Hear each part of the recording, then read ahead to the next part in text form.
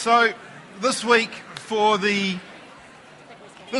Field family has been a momentous week. So this week we celebrated the engagement of Hattie, our daughter, to Dave Graham. So we are celebrating a wonderful engagement, which if you have been tracking, which you don't need to, but just so you know, we are going to have had 3 weddings in 366 days. Which is fantastic for the expansion of our family and even better for the diminishing of my bank account. But as I think about that and I look at all 3 couples that are now the next generation for us, and I look at where they're at in their stage of life, and it's like everything seems ahead of them. They've qualified, some of them got jobs, some of them are training still. They're at that stage of life where nothing is impossible. And they're also at that stage of life where some of the big challenges of life haven't quite hit yet. And I look between their age, where they are, and the stage where we are. And I recognize that there are going to be challenges that they'll walk through that we've gone through. There'll be financial challenges. There'll be health challenges. There might be relationship challenges. There'll be challenges with the inner world, with sin and realizing that you're not who you maybe thought you were. And there's all of these challenges that come about life, and life gets tough. And many of us are in that sort of stage, and we look at it, and we may be at the stage again where we're at, where I look at the generation above, and I see what's happening with my parents, and I look at the challenges that there are at that end of life. And you realize that life is not always smooth sailing.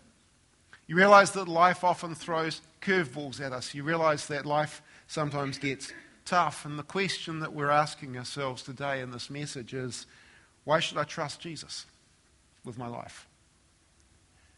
And specifically a couple of questions in that, because as I go on, I realize that there is a lot more struggle with sin than what I would care to admit to most people. And I look at it and I think, well, why would I trust Jesus to step into my life if I'm struggling with sin? But I also ask the question, why would I trust Jesus to step into my life while I'm struggling in life? And what's going on with the things that happen. And we're going to look this morning in Hebrews chapter 5. We're going to find out that the reason I can trust Jesus is because he deals gently with us. And secondly, because he's paved the way toward obedience. He's shown us how to obey. And we'll learn today that Jesus is the one and only high priest, and that we can in fact trust him. So Hebrews chapter 5 verse 1 says this: "For every high priest that is taken from among men is appointed in matters pertaining to God for the people, to offer both gifts and sacrifices for sins. He is able to deal gently with those who are ignorant and are going astray, since he is also clothed with weakness. Because of this, he must make an offering for his own sins as well as for the people. No one takes this honor on himself. Instead, a person is called by God, just as Aaron was." In this passage, which begins to tell us about Jesus Christ, the King and the priest, it starts by describing an earthly priest, a person just like you and I, who fulfills a certain role. And the main function of the priest was to represent humanity in matters relating to God, specifically to offer gifts and sacrifices for sin, for the brokenness that there is in relationship between God and man. And to do this, they were to deal gently with those who were both ignorant and going astray. And the ignorant person, according to the text here, is someone who is unaware or is unsaved. And so the priest would come along to someone who didn't even know who God was or what the righteous requirements of God's way were. Someone who was not a follower of Jesus and would say, well, I want to deal gently with you. It's come as you are. And then the person who is going astray, the wandering, the unsanctified, the person who might know better, but is not doing what it is that God calls them to do. And the priest was told to deal gently. And that means 2 things. It means forbearance and magnanimity. That's a great word, isn't it? The other word, magnanimity. Right? When you read it and you look at it and then you try and describe it, awesome. Forbearance is this idea of tolerance under provocation. There was a great game that Tom, our son, used to play with Hattie, our youngest daughter. And it was when she was about 3. You know that age when there just seems to be buttons you can press in people's emotions to wind them up. So Tom would play in the car this game, which he lovingly called the looking game, which was very simple, really. They'll be driving along in the back seat of the car, 3 kids, and Tom would just look at the corner of his eye at Hattie, and as soon as she turned around to look at him, he'd look the other way. And you look at that, well, that's stupid. So he'd do it, and probably after about the 3rd or 4th time, she'd start to get upset because, well, why aren't you looking away from me? And all the things in the 3-year-old mind would start to come up. And in the end, after 4 or 5 minutes of this carrying on, there would be this wail from the back seat, "He's looking at me!" I wonder if you've been provoked. I wonder if there are things which provoke you. You know, we think about the priests here who are representing people before God. What would provoke them would be sin. What would provoke us would be sin, no matter how heinous the sin, no matter how intolerable the thought of it, no matter what provoking towards judgment or disgust. They would deal gently with the person. Yeah, that is an expression of the heart of God. It does not matter how heinous your sin. It does not matter how terrible it might be. It does not matter what you have done. God is not provoked towards anger. He deals gently with us. And magnanimity is the idea of generosity and kindness towards the enemy. In other words, it didn't matter how much the sin of the person created enmity or brokenness in relationship, the priest would always be generous with kindness.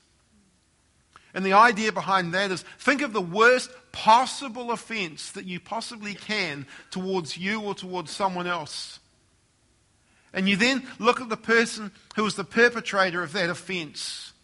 The dealing gently says, I will be generous with my affection towards you. No matter what you have done, no matter what has happened, I will choose to be generous towards you. I will deal gently. This word is so much more than just there, tap on the back. There is no anger. Also, there is no indifference. That's the opposite to anger, really. Anger says, I'm so mad I want to get even. Indifference says, whatever. There's no anger. There's no indifference. There's no sentimentality. This was power under control. Because sin and death are the real enemy. They are the spiritual sickness that destroy our relationship with God. And we, as His created people, are sought out for Him for restitution. You know, from the first moment of brokenness in the Garden of Eden, where the intrusion of sin into the world by the choice of humanity resulted in hostility and pain and dysfunction and death, God dealt gently. When Adam and Eve first sinned, and they moved in that moment from a place of innocent joy to a place where all of a sudden there was mutual blame and there was shame and there was anger and there was a brokenness in relationship with God. There was a brokenness in relationship with each other. There was a brokenness in relationship with creation. In that moment when all of that was taking place, God dealt gently. Do you realize the first words He said after they sinned was, "Where are you?" Wow. Where are you? And He sought out humanity, and He continues to seek out humanity, in covering their shame through the presentation of a sacrifice. Well, these human priests, the descendants of Aaron, they did this every year on the Day of Atonement. They presented a sacrifice to remind the people that God deals gently with His people. And He deals with their sin. And they start with their own. In Leviticus 16:6 it says, Aaron will present the bull for his sin offering and make atonement for himself and his household. And that's before he presents an offering for everybody else. You see, the priest had to be aware of his own weakness. But importantly, he had to deal with his own sin before he could help others. And that's interesting because in our day and age, if someone has dealt with their sin and they're walking in holiness and purity, sometimes you hear the sort of response of, well, you can't relate to me. Here's me in my sin, and I'm struggling, and I'm falling, and I'm failing, and I'm not living the way I should. Someone who is walking with God, how can they relate to me? And it's as if we would think that one sinner would have compassion for another sinner. Yet that's not actually the case. See, sin makes a person selfish, not selfless. Sin can blind us to the hurts of others and can make us hard and judgmental instead of sympathetic. We see that with King David, a king who was a man after God's own heart, but he sinned. He committed adultery with a woman called Bathsheba, and he murdered her husband. And then all this was going on, and Nathan came alongside the king, and he said, "King, I need to tell you a story. I want to tell you about a man who had like hundreds of sheep. And one day he wanted to present a sacrifice, and so he went to a person who had one sheep, and he stole that sheep, and he killed it, and he presented it as an offering. And David, blinded by his own sin, couldn't see through the reality. And he says this in 2 Samuel 12. He said, David was infuriated with the man and said to Nathan, "As the Lord lives, the man who did this deserves to die. Because he has done this thing and shown no pity, he must pay 4 lambs for that lamb." And in that moment, he proved the fact that the sinner continues to sin. You know, I wonder if I look in my heart and you look in your heart, and if you see judgment toward others who are struggling in sin, it's possibly telling you more about the state of your own heart than theirs. If you deal gently, you recognize the grace of God, the wonderful mercy of God. Galatians chapter 6, verse 1. It's the spiritually minded person with a clean heart who sympathizes with a sinner and helps them. Because we're sinful, we often have a hard time helping sinners. But here it says, brothers and sisters, if someone is overtaken in any wrongdoing, if someone is caught up in sin, you who are spiritual. Now what that means is this: you who are walking surrendered to Jesus. You who are walking in the fullness of the Holy Spirit. You who know what it is to live a life of saying yes to Him. You who are spiritual, restore such a person with a gentle spirit. Deal gently. Watching out for yourselves so that you also won't be tempted. You know, the office of the priest is so important that no one has the right to take the honor upon themselves. Only God possesses the prerogative of priestly appointment. In fact, throughout the history of the nation of Israel, any time a person tried to assume the role themselves, it always ended badly. For example, Saul, when he was out fighting the battles and he got to the end, he got a little bit impatient. He said, I want to go and I want to offer the sacrifices and offerings myself. And as he did that, no sooner had he done it than Samuel went and saw him and he said, "What have you done? You've been foolish. You haven't kept God's commands. And because you have done this, you will lose your kingdom." Saul lost his kingship by assuming he could be a priest. Uzziah was another king, and it said he was very powerful, and he got proud and arrogant.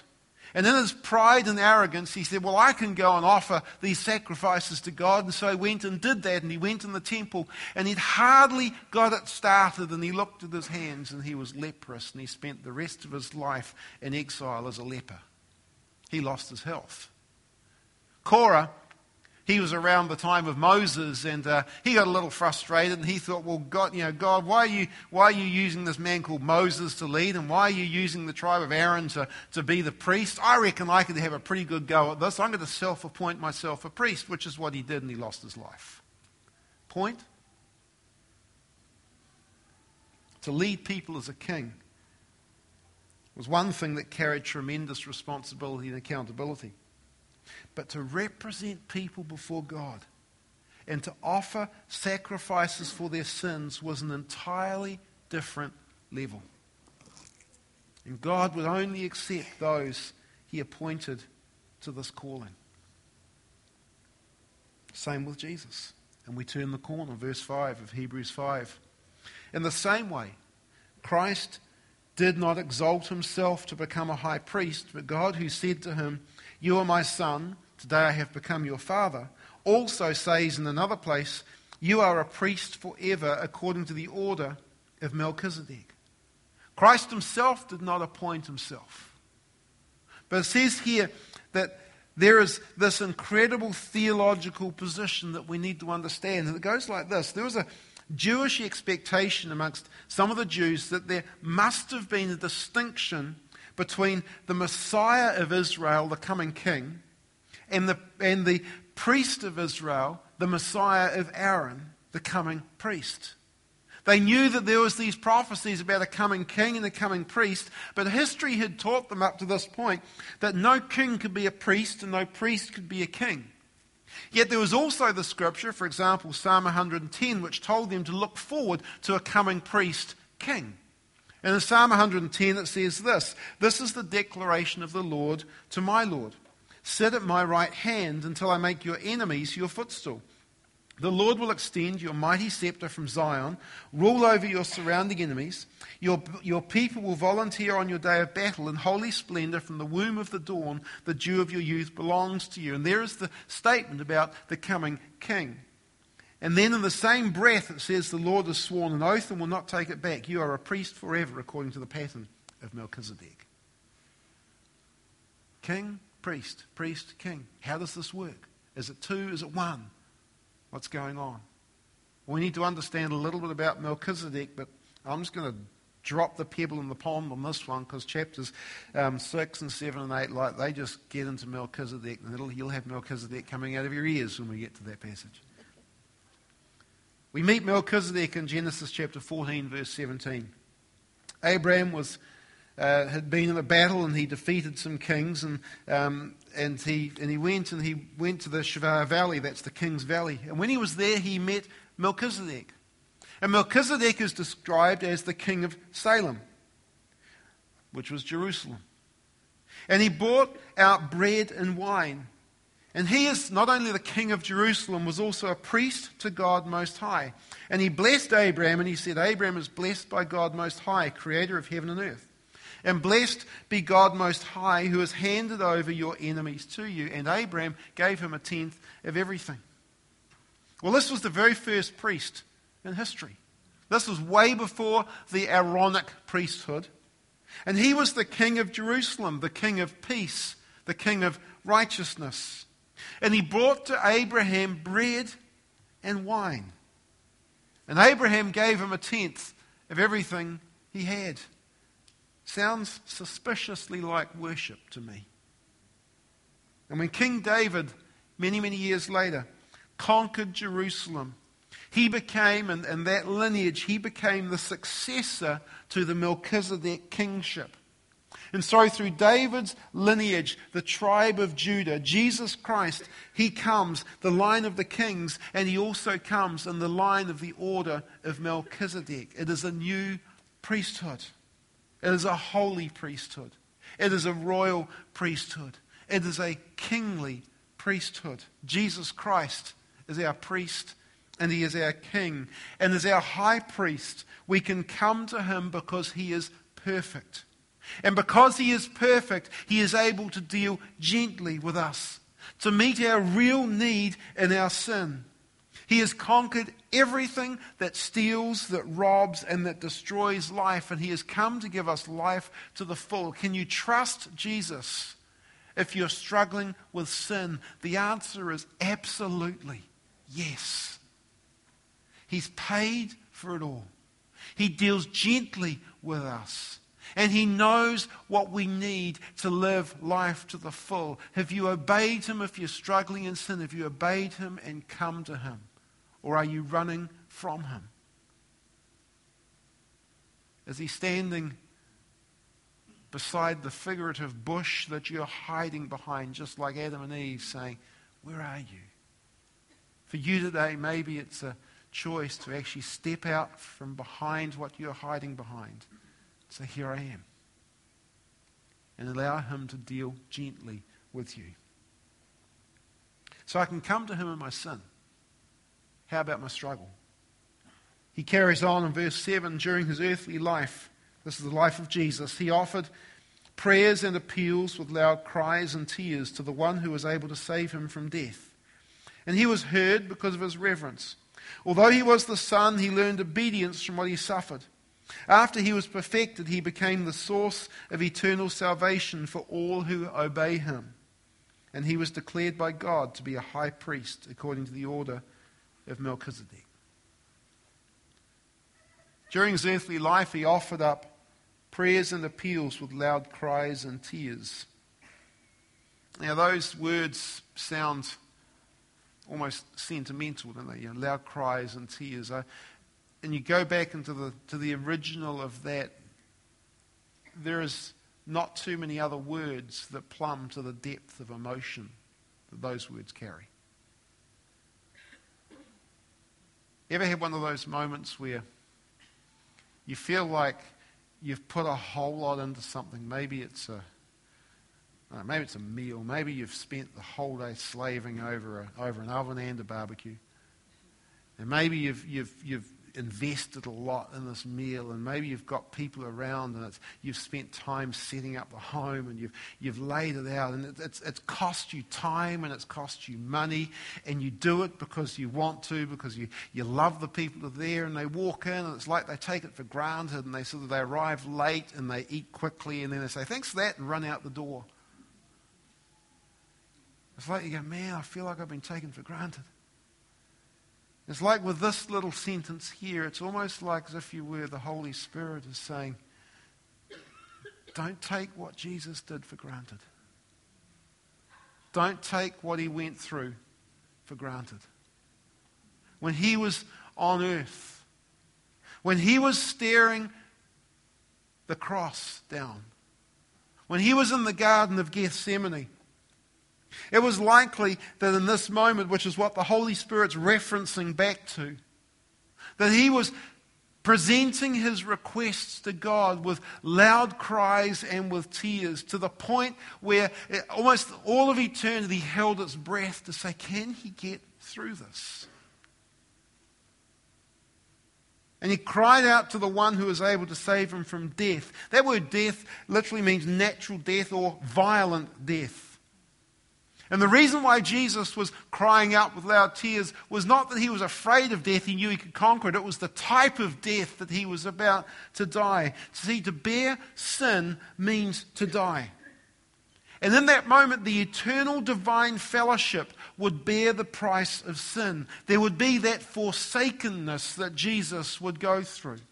There would be the scapegoat, where he would be the scapegoat of the Old Testament, the one who bears the sin of the world and is sent out into the wilderness. This cup that was before him, the cup which was the divine judgment of God on the sin of all humanity, was about to be drunk in full by Jesus Christ, the priest and the king. And he kneels before the Father and he says, Father, if there is any other way,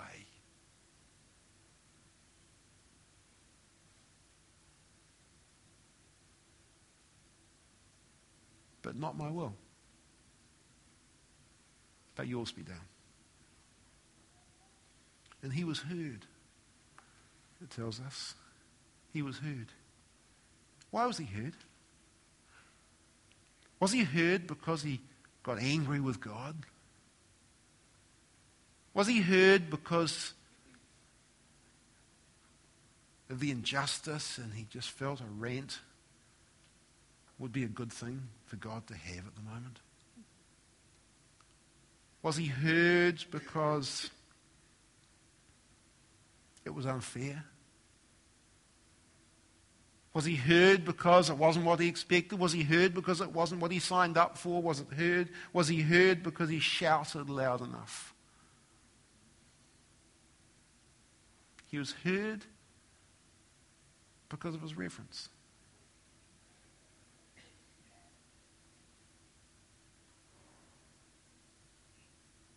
It's interesting when you read the Gethsemane accounts. He calls out to the Father, Abba, Father. But unlike other passages where he cries the Father, and he often hears the Father answer, you don't actually have recorded an answer of the Father in that moment. And it's almost as though the gospel writers are saying, can you get the foreboding feeling of distance in that moment? But in one of the Gospels it says, but God sent an angel to strengthen him. And it was like, this is the way it is. You know we've got to go this way. His prayer was answered. Not by sparing him from physical death, but by giving him the joyful expectation and acceptance of what he would accomplish through his death. He learned obedience by what he suffered. He knows what it is to obey. He knows what it is to come to this moment. It's not like Jesus, wasn't obedient and then became obedient. He didn't learn that type of obedience. Rather, he is the part of the triune God, as the Son of God. There was no such thing as needing to obey because he is God. But in his humanity, he came and now he says, and now I know what it is to willingly submit my will to God in absolutely everything. He learned obedience. And he's paved the way to obedience. He's shown us what that is, which is to do this. And every moment where you say, I don't know if I can do this, I don't know if this is right, is to say, God, I trust you. You've got this. No matter what comes my way, you've got this. To submit our lives, our plans, to the glory of God, to do what it takes. And he did what it took to be the perfect sacrifice, our priest and our king. And because of that, he is the source of our eternal salvation. Some of us, we want God to take things away, don't we? Some of us want to change things. As I was pondering this, I was reflecting on a question which God has asked me a number of times. And when things are not as I want them to be, whether it is within family, whether it is within health, whatever it might be, in those moments where you're going along and you feel like your heart is exploding and your mind is racing and you're wishing you could snap your fingers and change things. You're wishing that you could make it different to what it currently is. And you begin to have all of these reasons as to why it would be much better if it was different. And in those moments I find this very profound question stops me in my tracks. And it's one that I've heard the Holy Spirit whisper into my heart on a number of occasions, and it always stops me and it always changes me more than it changes the circumstance. And the question is this, where God says to me, if nothing changes, will you still trust me? If nothing changes, will you still trust me? You see, these are our Gethsemane moments, where we reverently come to Jesus. Not yelling at him. Not telling him how unfair it is. Not being angry at him. But we reverently come to him. We say, Abba, Father. If there is another way, but if not, I trust you. And be strengthened by him. And for all who obey him, he saves us. And to obey him is to trust him. And to trust him is to obey him. So this morning I wonder where you're at. I wonder if you've trusted him with your life. I wonder if you've said yes to Jesus Christ. I wonder if you know him as your own Saviour and Lord. In a minute I'm going to lend you some words that you could say. If you might say this morning, I want to know this Jesus. I want to have a relationship with him.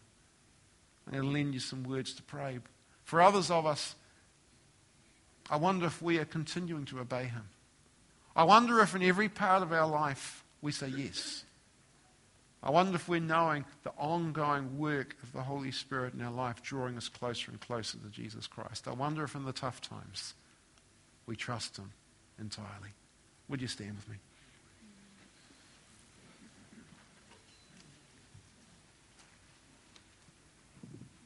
Father, in this moment,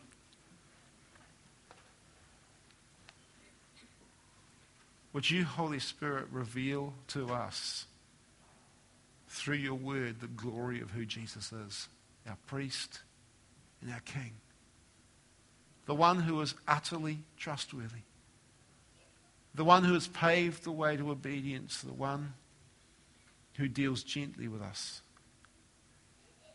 And Father, I pray for any here this morning who are struggling with coming to you because of sin. Lord, might this morning there be a welcome home moment. Father, I pray for those who might be struggling with life, where there are things going on which just seem beyond what we can bear. Father, might they trust you with their life. Father, I pray now for anyone in this room who does not yet know you. Father, I pray you would reveal your love, your acceptance, your desire to have relationship with the people in this room. Father, to be called out by you, to be sought out by you. God, would you bring them home? You know, if this morning you want to surrender your life to Christ, maybe for the first time, maybe just as an act of saying, here I am, Lord. You may want to borrow these words. Lord Jesus, I thank you, you love me. I thank you, you died in my place. You bore the righteous punishment for my sin. Jesus, I declare I trust you. I turn from living the way I've lived, and I turn to follow you. I surrender my life to you and welcome your forgiveness, your acceptance, and your life.